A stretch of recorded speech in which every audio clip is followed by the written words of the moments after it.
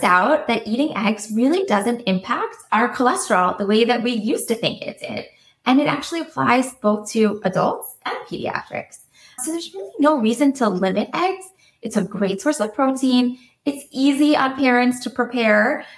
Are you ready to transform the way you communicate about nutrition with your patients? Welcome to Exam Room Nutrition, the podcast where the worlds of nutrition, medicine, and communication collide. Whether you're a seasoned physician or a healthcare student, this podcast is for you. So stick around and let's make our patients healthier, one exam room at a time. Welcome back to the Exam Room Nutrition Podcast. I'm your host, Colleen Sloan. I'm a registered dietitian and pediatric PA. Does anyone remember the show MythBusters, where two Hollywood special effects experts attempt to debunk urban legends by directly testing them? I loved this show because I love science and I love truth. And I think that's exactly why I love nutrition and medicine, because it blends the two together so nicely. And so for today's episode, we will be having my version of Nutrition MythBusters, pediatric nutrition style. And to help me uncover the truth about 6 different nutrition claims, Ayelet Goldhaber is with me today. Ayelet is a pediatric dietitian with specialty in infant and toddler nutrition, allergies, and nutritional aspects of complex care management. Currently working in both private practice and at a major teaching hospital in New York City. You can follow her on Instagram, and that's where I met her. So I highly recommend that you follow. All of her content is fantastic.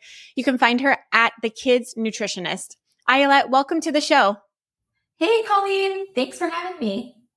So I'm so excited to do this because, like I said, I really love the MythBusters show. So I think this is going to be a really fun concept to really clarify some of those myths that some of our patients might come to us and asking for our opinions on. All right, so let's just jump it right into myth number 1. So the first myth that somebody might come to us is that we should limit eggs and egg yolk to prevent high cholesterol and fat.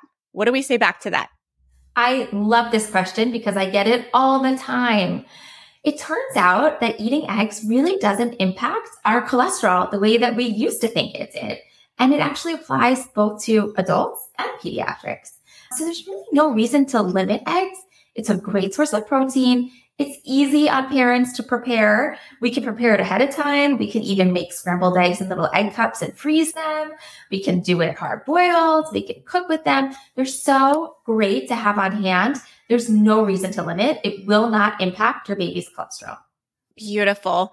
Now, since we're on the topic of eggs, I'm going to just linger here a little bit, although it's not part of this myth. I know some people are asking this, and this comes up a lot. You know, the recommendations to introduce eggs earlier has been newer. My question to you, to clarify some egg questions, is do we need to separate the yolk from the white the first time we introduce it, or can we just give it together like as in a scrambled egg? So we can serve them together the first time, the second time, anytime. It turns out that the yolk is a really great source of healthy fat for babies. It has a lot of nutritional value. The white part does too, but there's no reason to separate them. In fact, when we talk about introducing allergies, we're talking about the whole egg altogether. So there's no reason to separate one, wait, and then give the other. You can go ahead and just give egg as all in one. Awesome. Thank you. And then you guys got a little bonus in myth number 1. So we'll move on to myth number 2. Now, I hear this a lot with families who are first starting to introduce solids. And this is the myth of giving a baby fruit first will prevent them from liking veggies. What do we say to that? So there is no concrete evidence that this is true. In fact, even anecdotally, it's likely not true. We eat all kinds of different flavors, and it doesn't mean we're not going to like one over the other. It might mean we have likes and dislikes, which is normal. But just because we're eating fruit doesn't mean that we're not going to like other flavors too. I think fruit is a great way to introduce all kinds of nutrients and vitamins and even extra hydration and fiber to your baby. There's no reason to hold off. And we really don't think that that's the case. It doesn't mean they're not going to like vegetables. As long as we continue to introduce everything and continue to provide a varied diet, they're likely to not really play a role. I love that. That's great. And kids really love fruit. You know, it's sweeter. It tends to be more palatable for them. So no need to avoid introducing those foods. So awesome. Let's move on to myth number 3. And this one comes up a lot in pediatrics in the topic of milk. And the myth is that kids must change to low-fat milk at age 2. What do we say to this myth?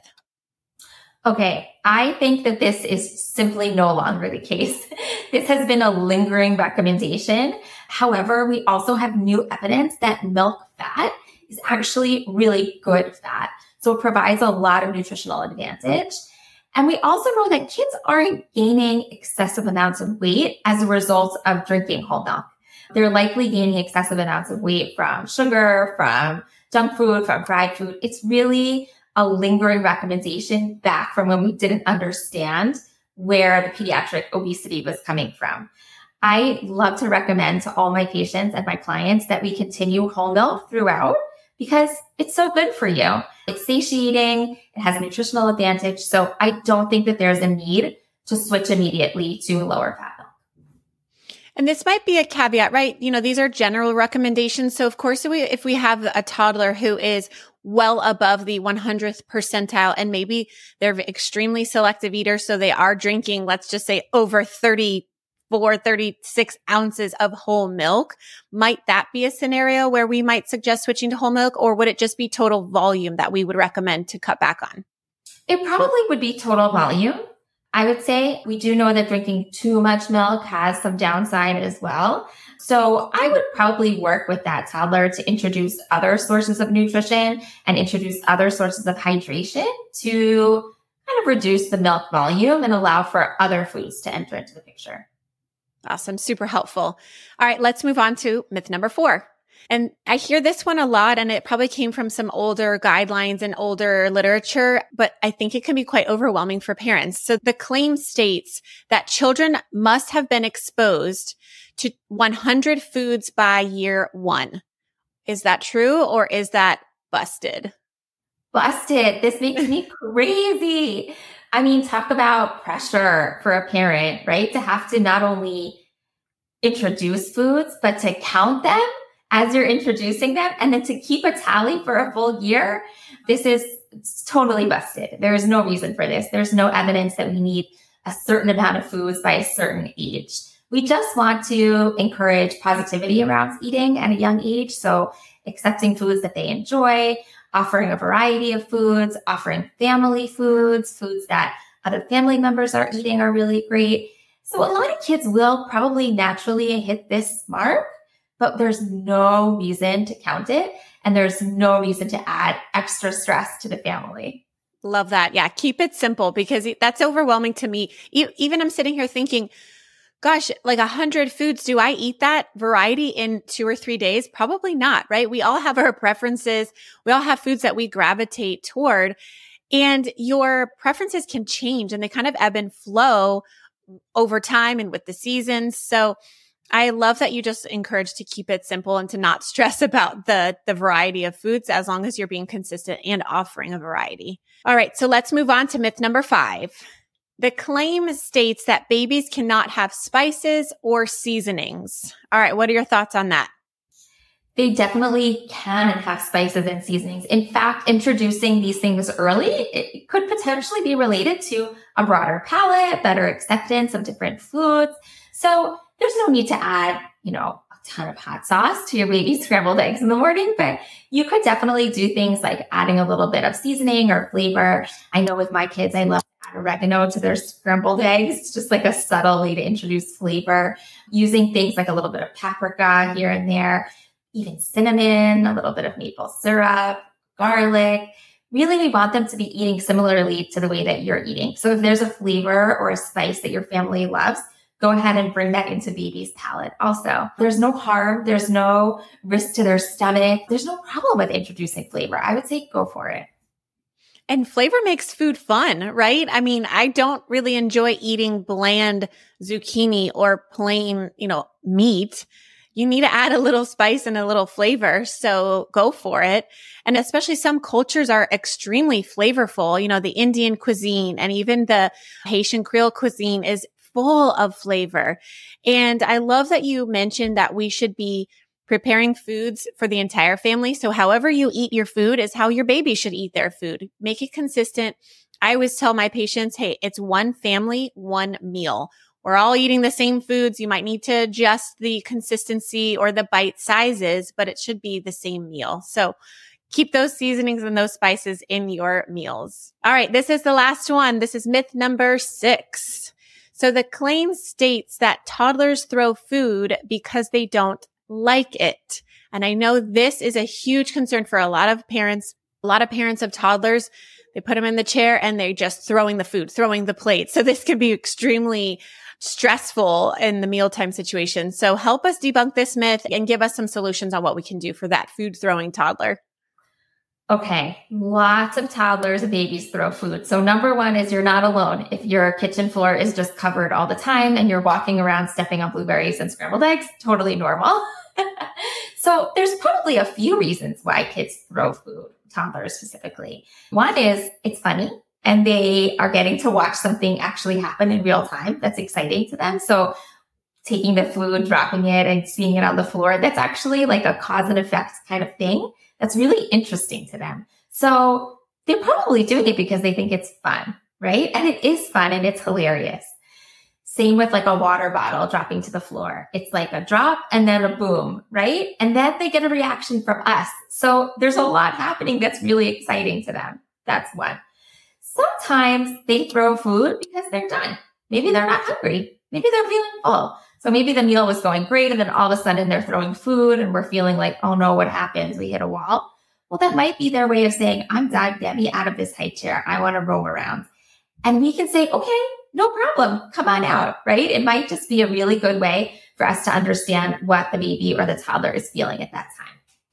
I would also say that they throw food because they just don't know what else to do sometimes and it just falls off, right?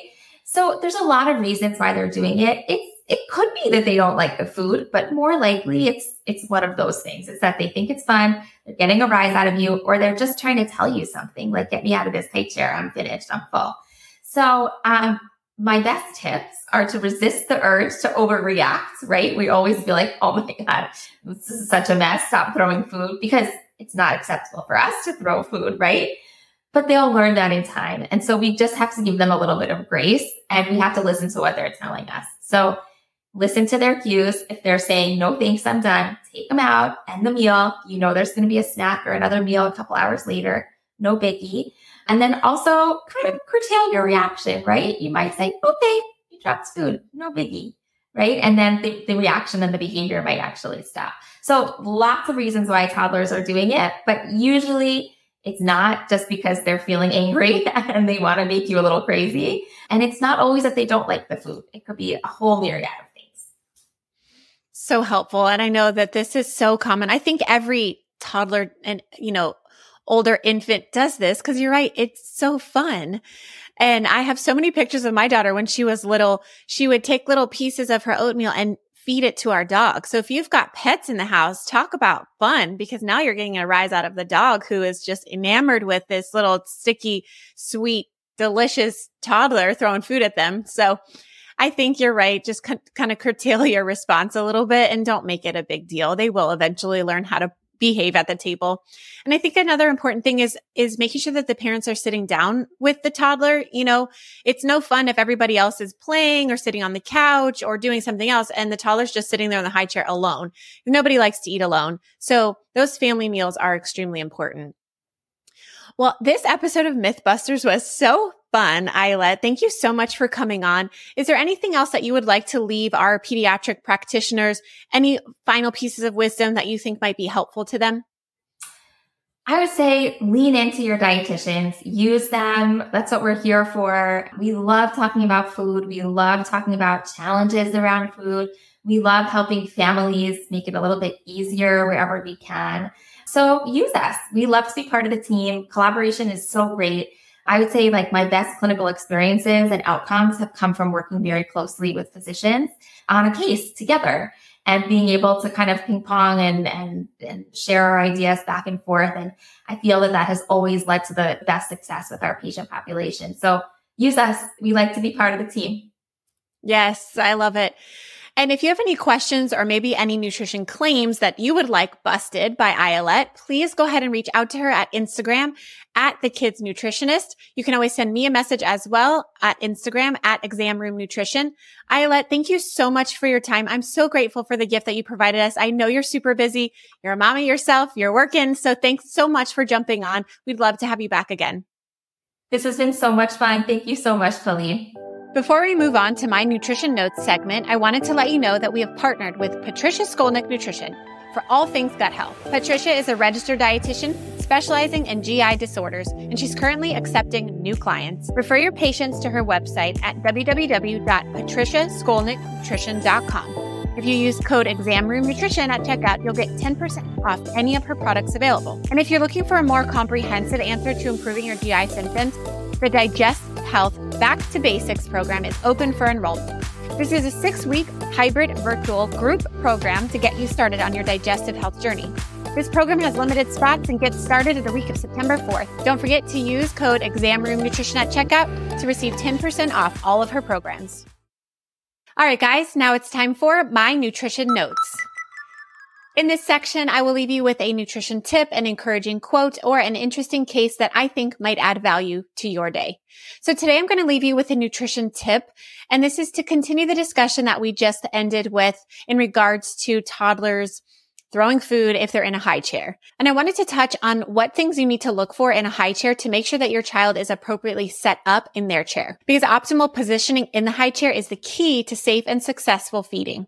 First of all, you need to make sure that your baby can sit unassisted on the floor on their own. This just ensures that they have adequate trunk strength to be able to safely sit in a high chair. If the baby can sit unassisted and you need to put a few cushions in or around the high chair, you can do so just to prevent them from squirming around too much. And a great rule of thumb for safe high chair positioning is the 90-90-90 rule. And this means that the child should be sitting and have a 90-degree angle at their hips, at their knees, and at their ankles. This allows for stability throughout the whole body.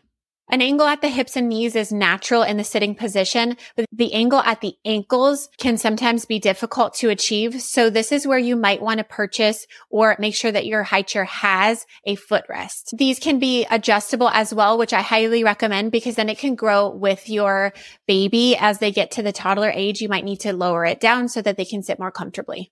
Regarding the tray, make sure the baby is sitting close to the tray and it should be at about the belly button level. This just ensures that the food is easy to reach. Well, I hope you found value in today's content. And if you could please like this video on YouTube or subscribe to my channel. If you're listening on a podcast, I would love if you could leave me a 5-star rating or even leave me a review. This just helps other clinicians find this valuable podcast. If you have any questions for me or you would like to reach out, you can send me a message on Instagram at Exam Room Nutrition. Well, that's all for today, guys. Thank you so much for tuning in. I'm so grateful that you guys spend this time with me, and I really hope to be providing you with valuable content that you think is useful in your daily practice. Well, as always, let's continue to make our patients healthier, one exam room at a time. I'll see you next time.